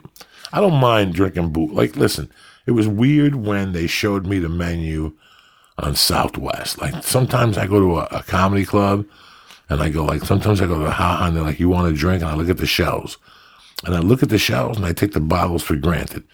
It wasn't until they gave me a menu on Southwest that I looked at it, and I go, Dewar's with motherfucking ginger ale. Those are two of my favorite fucking things that I used to drink in the mid-'80s. Maybe I should have one. And I had one. I knew exactly what it tasted like. I also see they have bourbon on there. The Wild Goose bourbon, which wasn't bad also when I was growing up. I mean, they have other variations of bourbon that I drank, but that's what they had on there. At least I know about that shit. Sometimes I just look at the wine list just to see what the fuck's going on, and I have no fucking ideas what's going on there. That's why when they contacted me and they sent me all this stuff on Club W, I kind of signed on with them because I didn't know about wine, but they made wine easy to understand. With Club W, the guessing game is over. Club W is the world's only personalized wine club, and your wines are sent directly to your door. Not only does Club W send you the wine, they send you the wine that you love drinking. You understand me? That's because Club W has an easy 6-question quiz that figures out your palate so that every bottle you receive is perfectly tailored to your taste. Club W is the leading grape-to-glass wine revolution. They work directly with the vineyards. They cut out the middleman, the little Italian guy, which saves you money. Club W even offers you a no-risk guarantee that you'll love when they send you, or your money back, okay? If you don't like the bottle of wine they send you, contact them, and they'll send you the Guinness right back, no drama. This is the way to go now. They send you a little questionnaire. You let them know what you like eating, what meals. They even send you a menu of snacks to drink with that wine. It's like stealing. But this is up to you. Do me a favor right now. Club W is offering my listeners, you savages, 50% off your first order when you go to clubw.com/Joey. That's right. Go to clubw.com/Joey. They're going to give you 50% off your first order. Wine should be fun, not pretentious. Start learning as you drink at clubw.com/Joey. You'll even get 50% off your first order. Do me this favor. Go over there. That's right, clubw.com/Joey. You're going to love what they do. Okay, guys? Because I don't know about wine. But with them, they make it easy. Where's the other one? You didn't give me the other one. What's going on here? The same thing with these bad boys here. This is what I wear. For years, I didn't wear underwear. For years. Do you know that? I would wear like those cotton ones whenever I went to jiu-jitsu and stuff like that. Then we got the podcast. Whether you're wearing sweats, suits, whatever, you spend 24 hours a day in your underwear. But instead of making a statement like Superman's tights under his everyday clothes, your underwear is probably boring like the white ones I had. They always had skid marks, the whole thing. MeUndies is here to change that. Every pair of MeUndies is made with substantially sourced modal, a fabric that's twice as soft as cotton. You won't even know when you have them on. They feel that light. Nothing can describe the fit and the feel of MeUndies. But once you try them, you'll understand why they're called the world's most comfortable underwear. And you don't love your first pair of MeUndies? They're free. Just like Club W, anything I have. You don't like what we give you? No questions asked. They're free. MeUndies has dozens of styles and limited edition prints to help you make a statement with your underwear, whether anyone can see them or not. Remember Superman, all right? But the hell with all that. Right now, what I'm doing is this. Shipping is free in U.S. and Canada. You can save up to $8 a pair with the MeUndies subscription plan. Get the subscription of a single pair or get 20% off your first order when you go to MeUndies.com/Joey. That's MeUndies.com/Joey for 20% off your first order. So please go to MeUndies.com/Joey. Who's better than you, Lee? Nobody. So today I went to jiu-jitsu and I went back on my little, I wanted to try today. Today was a little rough. I maybe had a day off on Saturday. We fucked up my cardio and I flew. But I still took the Shroom Tech. I took the Shroom Tech Sport. I took the Shroom Tech Immune when I flew. I got back to that. I drank a little hemp protein shake. On is in my life on a daily. People have been telling me lately my color looks good, everything looks good. You know why? I've been taking my medication. I've been working out consistently. And I've been sticking to my protein powders and my vitamins and my minerals. And on it has helped me a ton. If you could do it for me, a fat fuck, think of what it could do to you. But you're never going to know. Do me a favor. Go to honor.com right now /Joey. No, /Church. Church, CHURCH. You get 10% off your first order, and they send it to your house. I don't fuck with nobody who don't send shit directly to your house. No drama, no nothing. If you have a Ring, then the Ring will watch the boxes in front of your fucking house, and we won't have no misunderstandings. You understand me? So go to honor.com right now /Church and get 10% off your first order, and that's that. I want to give another shout out to my people, Club W, MeUndies, and honor.com, and my main man, George, over at MMAJunkie.com for calling in tonight and sharing some fucking light on us. And that's it. That's it, and that's that. What else you want from me, Lee Sayat? I would just ask people to go listen to my new podcast with Johnny Rock, Life in Neutral. Beautiful. Life in Neutral. Yes, sir. How about life in the fucking fast lane? Why don't you do that, cocksucker? Who wants to be life in neutral? No one. That's the whole point of the podcast. Oh, that's why I love you. You fuck. Everything good with you? Everything's great, man. You're solid. You're looking good. You joined the kettlebell gym full time now? I'm still sore from Wednesday. We got to go tomorrow, 9 a.m. 9:01, you got to be there hip-hop Magoo and shit. I'll be there 8:59. How many times you got to be there this week? 3? I'm going to try to do 3. We'll see if at least 2. And then one over there at the fucking VMAC. You got to show up over at Steve Young and show him that you still respect. Throw a little something in his envelope there and shit to keep him alive. You know what I'm saying? Hell yeah. You got to do 3 sets of kettlebells this week. You'll fucking look like a fucking skeleton. Oh, that workout was so cool. By the time they get finished with you. No more tacos. Did he tell you about no more tacos? Who? Fucking the Irishman over there. We haven't talked about tacos yet. He's going to talk to you about them this week. Don't worry about it. I talked to him already. I love you, cocksuckers. Have a great fucking week. Remember, it all starts with a fucking dream. Grab your cock. Grab your balls. Let them know who's running things. It's going to be a great fucking week, man. I'm looking forward to some big things. Have a great week, Lee. I'll see you back here in the Church of What's Happening Now. We're going to figure this music fucking thing out. I want to take it to the next level. All right, I love you guys. See you Wednesday. This show is brought to you by MeUndies. Go to MeUndies.com/Joey right now for 20% off of your first order, and shipping in the U.S. and Canada is always free. The show is also brought to you by Club W. Go to clubw.com right now /Joey to get 50% off of your first order. Never come home to a wine-free house again. Just go to clubw.com /Joey to get 50% off of your first order. And go to onnit.com /church to get 10% off all of their great optimization products.